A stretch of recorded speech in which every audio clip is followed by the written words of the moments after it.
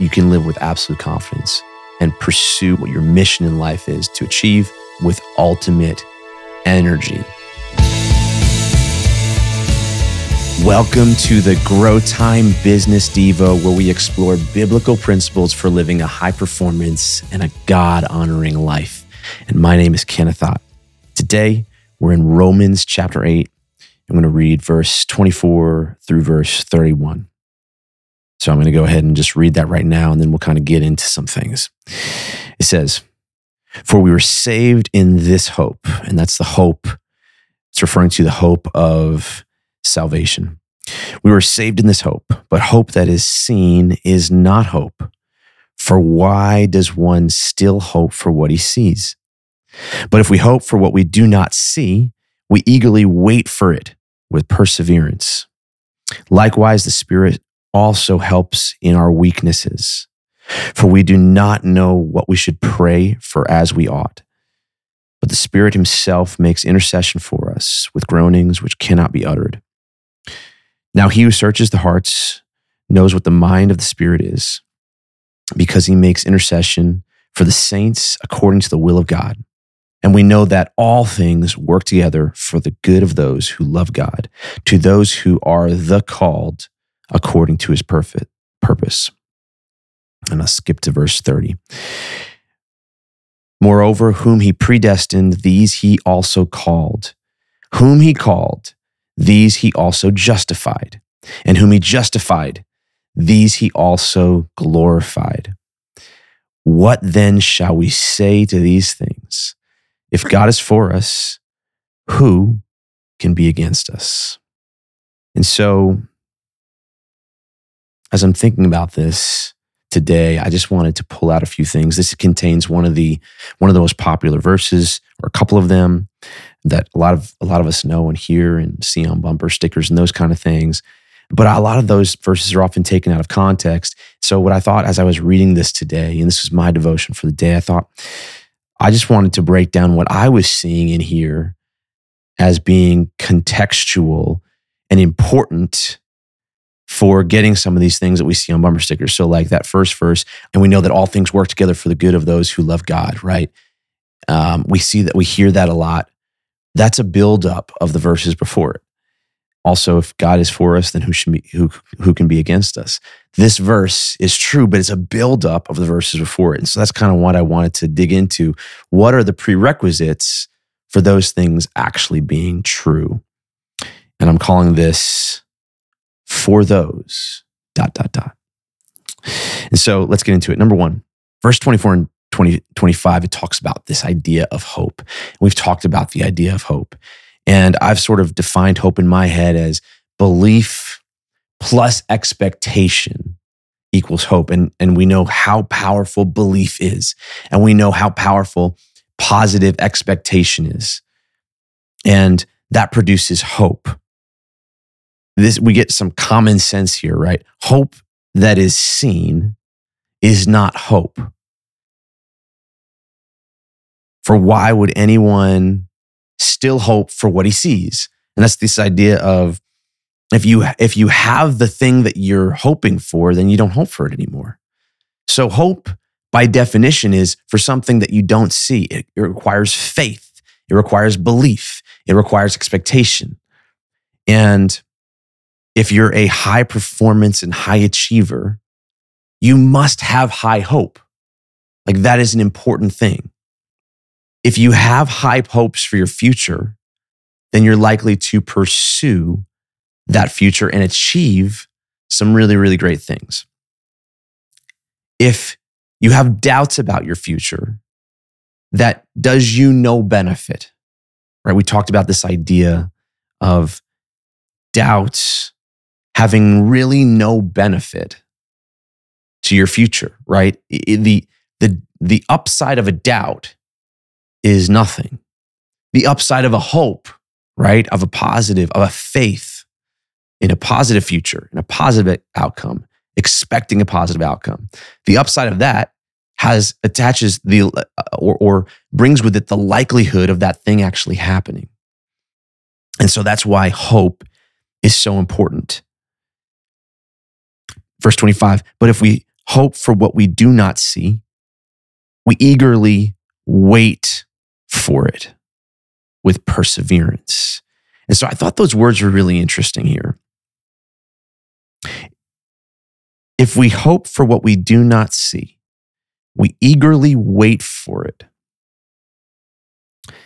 I think the connotation around hope in our current day is like it's a pipe dream, right? It's a false hope. Like I think that when we use the word hope, a lot of times it's not the same way that it was expected or intended in these verses. Because I think a lot of times when we use hope in our current culture, it's used as a way of describing something that might happen but likely won't, right? You don't hope to win a championship.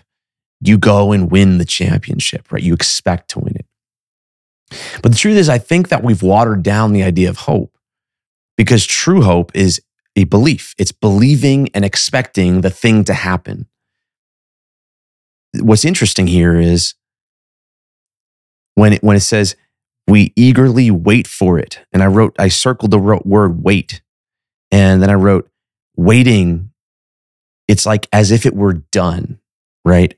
You're not unsure about it happening. You're not wondering if it's happening. You're waiting for the thing to happen. So true hope, what we read right here, is waiting for it to happen. Like it's done. We expect it to happen. Now it's a matter of executing. That's what perseverance is, right? Expecting with perseverance, right? Executing and doing our job. And just a matter of time and waiting for that thing to happen. It's not passive waiting. It's active waiting. So that first thing is that idea of hope being, it's a concrete thing that we wait for, right?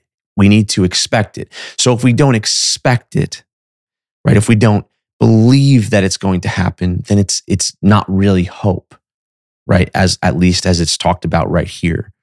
So it's like redefining how our culture sees hope, or how our English language has put connotations around hope. And hope is much more concrete. Hope is an expectation. It's a belief. It's as if it were done.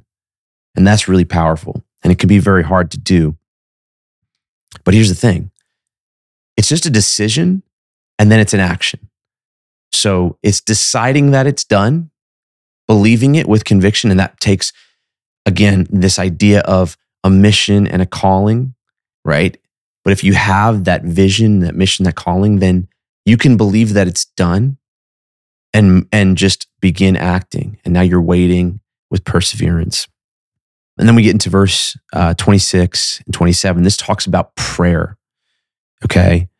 And it talks about interceding and that kind of thing. But what I really wanted to call out here is verse 26. For we do not know what we should pray for as we ought, but the Spirit himself makes intercession for us with groanings which cannot be uttered. When you read this, it's almost as if Paul's saying that when we pray, we don't know the depth of what we actually need for ourselves. We don't even know the depth for what we're actually asking. And so when we're praying, the Holy Spirit actually understands with greater magnitude what we're actually asking. And we don't even have the words for it. We don't even have to have the words for it. We can just have the feelings for it and have the thoughts around it. And I think what's really powerful here is how it builds hope and then prayer, right? And prayer that we can't even speak, okay? Like prayers that don't even have words. That takes a lot of weight off of my shoulders as I think about that, right? I couldn't possibly, like, you know, it's funny, like when me and my kids, when we pray before bed, they make it a point to name every single person in our entire family, which is great. But the truth is we can't name every single person that we care about. We can't name every single thing that we care about or that we want God to touch, or we're working towards. It's almost impossible. And so then what is prayer like if we don't have the words? And I think what's really powerful right here is that prayer is happening even when we don't have the words. And that's really powerful. And it surprises me. Prayer is one of the superpowers that we've been given, this miracle of prayer where we don't even have to have the words. And if we're connected and we have a relationship, and this is one of the benefits to having a relationship with your Creator, is if we're connected and we have this relationship, we don't have to worry about even having the words that need to communicate our needs. The awareness of our needs actually exceeds and is greater than even the words that we could pray, right? It's already known. That only comes if we have this relationship. I'm just wondering, what would it look like if you actually leveraged the full power of prayer?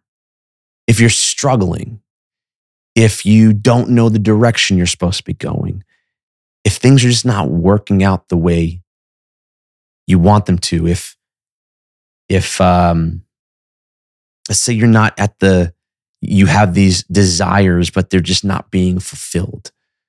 Are you leveraging the full power of the miracle of prayer?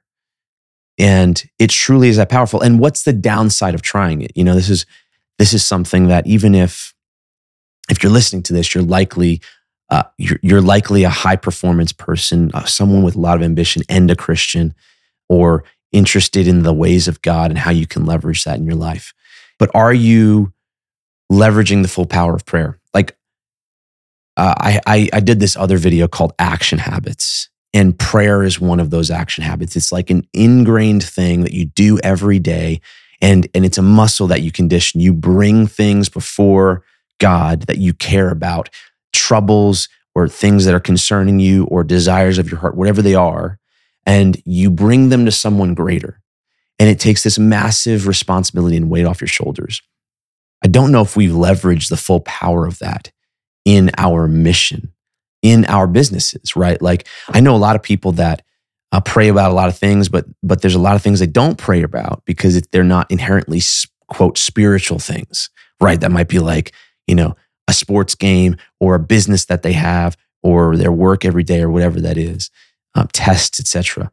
It turns out that from these verses right here, clearly prayer is all, everything can be brought forward in prayer. It's all encompassing, even to the extent of things that we can't even say, right? So are we bringing the businesses that we're working on, that we're building, or the ambitions that we have, are we bringing them forward in prayer?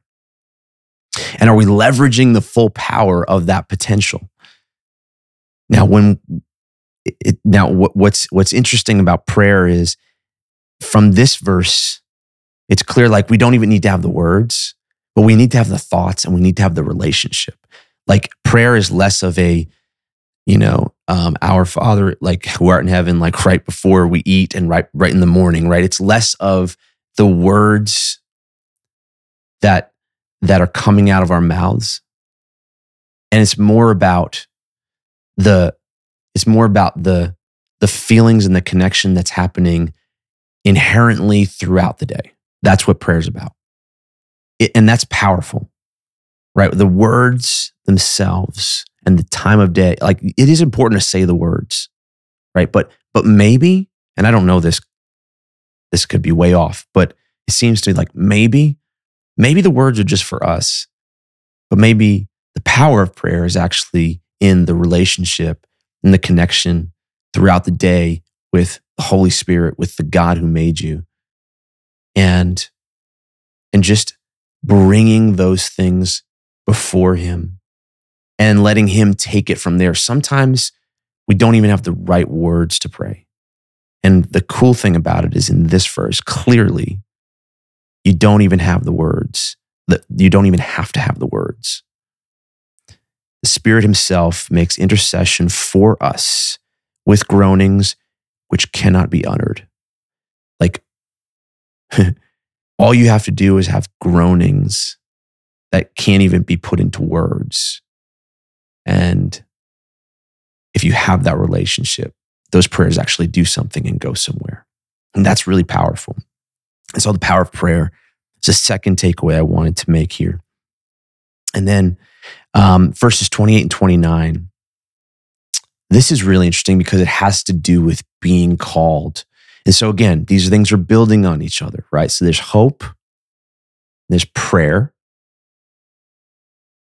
And now we get to the third building block, which is, and we know that all things work together for good to those who love God, to those who are the called according to his purpose. So in my translation, it actually says to those who are the called, which seems like weird grammatically to me, unless it is the called, like the label that's on you, right? According to his purpose. And that verse is often a verse that we hear. It's a powerful verse. But that verse is not everything is going to be okay. It also builds on the things before it, right? So if you have hope and expectation and belief and prayer and intercession, and you're doing these things, then all things work together for good to those who love God and are the called according to his purpose. And so what does that mean? So as I look into this, I'm like, well, number one, you have to be doing those things before because this is a so, right? And we know you have to be doing those things before. You have to love God. You have to be called according to his purpose, right? You have to have found your calling.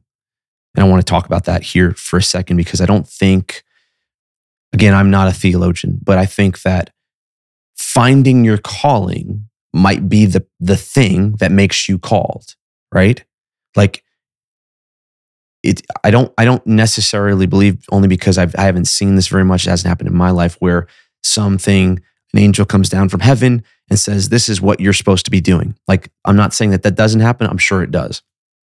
But I would guess for most people, this is what happens for me. So I have to pursue that thing. And then eventually I kind of find that thing, right? And then eventually when I find the thing and I'm praying about it and I'm pursuing that thing, right? Then if I really care about finding it, if it's the right thing, then I start to get little God taps from different places that are showing me that I'm going in the right direction. And I'm showing me that this is actually where I'm supposed to be going. And it's building on my confidence in that direction, in that vision.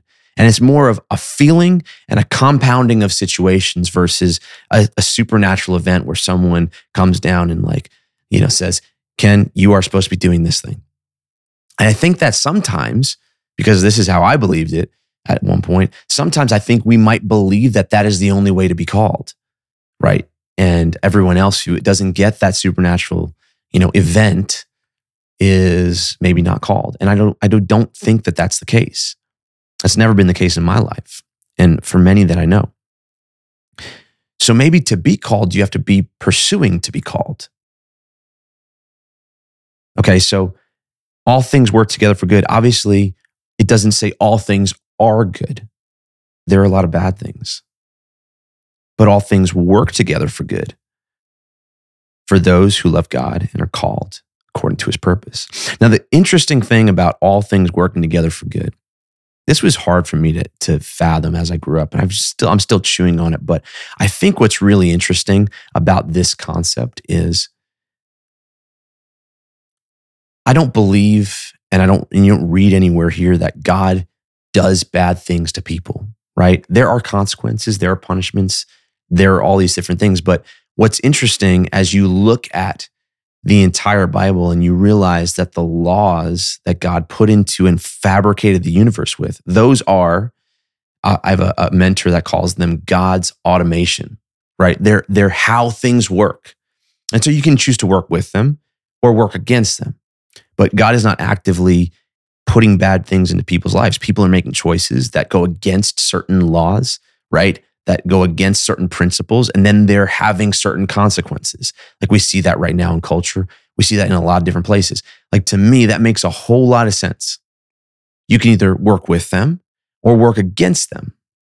I don't believe that God puts bad things into people's lives, but what God does do is for those who love God and who are hoping and praying and who are called, He works all those things together for their good.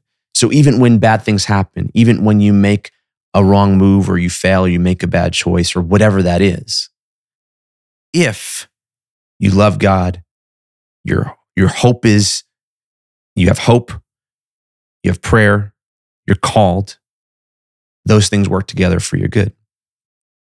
So I think there's two sides of this. One is, the question is like, well, maybe a lot of this is your perspective on things. Maybe that's how God is working for your good. It's because when you're doing some of these things, you have the perspective that is different than someone who's not, right? So when a bad thing happens, you're able to reframe it. You're able to get the good out of it.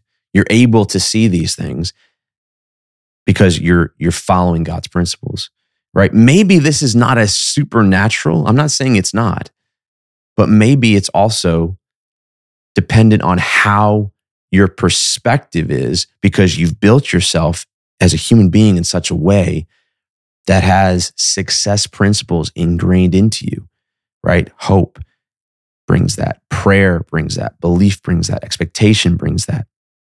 Following these principles, pursuing a calling, loving God, following these principles put certain things inside of you so that you have a mental capacity to frame situations and actually get the good out of situations. Maybe that's part of what it means. I think it does. But God works them together however He does. He works those situations together for the good, for those who love God. But there are not always good things, but all the things work together. It's really interesting. It's like God stacking the deck in your favor, right? And there's a law of physics called the law of polarity, right? Which is for every negative, there's a positive. This is for every one side, there's another side, right? There's no one-sided coin. And we see this everywhere. It's literally in everything. And so if it's in every physical thing, then it's certainly, and it's also in every non-physical thing that we can't see, like gravity is an example of that. For every physical thing, if that's true in nature, then it's also true in situations. So it's almost like God's woven these laws in to stack the deck in your favor. So it's almost like if you know that, God's created a situation where it is a win-win for you in every situation. Now, I'm not saying that aren't really, really bad situations and that there aren't really painful situations.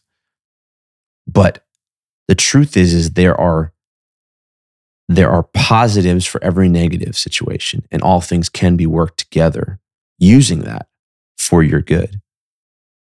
And it doesn't say for your happiness, doesn't say for your comfort. It says for your good, right? So we know that growth happens in uncomfortable situations. I do a lot of weight training. Like, in order to get stronger, you must be uncomfortable in lifting heavier weights. So that's working together for my good, but it's not necessarily fun, or you can design it so it's fun, right? So that you're motivated by the end result so much that you want to do the thing. But the thing is not necessarily fun, it's the result. And so they work together for your good. And then I just want to sort of end here on verse 30, 31, right? Which is the last step. Okay, so whom He called, He also justified, and whom He justified, these He also glorified. What then shall we say to these things? If God is for us, who can be against us? And I wrote down here, when you are called, you're justified. So act in confidence. A lot of times when we pursue something, we're called to do it, right? And again, I have a mentor that says, disruption follows intention. He says that over and over and over again. And it's so true, right? When you're called to do something and you pursue something, and you start something good, disruption will follow that. It's actually shown throughout the Bible. It actually happened to God when he was in creation. Disruption followed intention. And so this idea that when you're called to do something, when situations come and friction happens and bad things happen and it gets harder and you start to question it, or maybe bad things happen, know that you are justified. So you're justified in your calling. So you should act with confidence. And that confidence is in that verse 31. And that's that verse that we hear all the time. What should we say to these things? If God is for us, who can be against us? That's ultimate confidence, right? If God is for you, the creator of the universe, then what human being or any power can be against you? Like literally none, right? So that should give you ultimate confidence. But here's the thing that's taken out of context all the time. I think it's so important to understand that. You only get that if we back up. You only get that if you're called, right? And then if you're so ingrained in prayer or a relationship that you leverage the power and the miracle of prayer, and you have the belief and expectation that creates hope. You only get that confidence if you do these other things. You don't just get that confidence without those things, right? This verse is like a summary of everything Paul said. It's like, what should I say? Here, I'll just say this. If God's for us, who can be against us, right? Like he summarized everything. It's almost kind of silly, but it's such a powerful verse. But you don't get that unless you do these other things. And that makes a lot of sense, right? Like the small things lead up to the big thing. But the powerful thing is this. If you pursue that calling, whatever you're trying to do, right? That business, that next level of growth or whatever you're trying to do, that family, that organization, that whatever it is, right? That excellent thing that you're trying to pursue. If you pursue that thing, right? And you pursue the calling and you're in line with that, and you're taking into account all of God's success principles, you're working with them versus working against them. Like you're working with the principles that are the equivalent of gravity versus working against them. And then it's like a foregone conclusion. You're going to win. And it's like, if God's for you because you're in line with all the principles, you're doing the things, then no one can be against you. And you should have ultimate confidence, and you're extremely powerful. And that should give you confidence to move through any objection that's kind of coming in your way. And I know for me in my life and everything that I've pursued, when I've had this and I've felt that, I feel unstoppable. But I also know that when I don't have that, like when I feel like I'm not doing the right thing, or I'm compromising something, or I'm drifting, or I'm not in line with the success principles, maybe I'm violating them and I know it, then I also know that I don't have that confidence. And I have a lot of doubts, and I have a lot of fears that what if this happens and this happens? I'm very vulnerable over here. And I think that's how a lot of people live. And imagine if you don't have to live like that, right? You can live with absolute confidence and pursue what you've been called, what your mission in life is to achieve. Pursue that like with ultimate energy and just as fast as possible. Like, what would that feel like? So I hope this was really helpful to you. I hope it was inspiring. I hope it helps you run harder at what you're supposed to be doing. For more information, if you want to get these daily or in your inbox, go to bizdevo.com. That's bizdevo.com. Or if you'd like to learn more about me, you can visit kenott.com. That's KENOTT. So thank you. Have a great day. And until next time, thanks and never stop growing.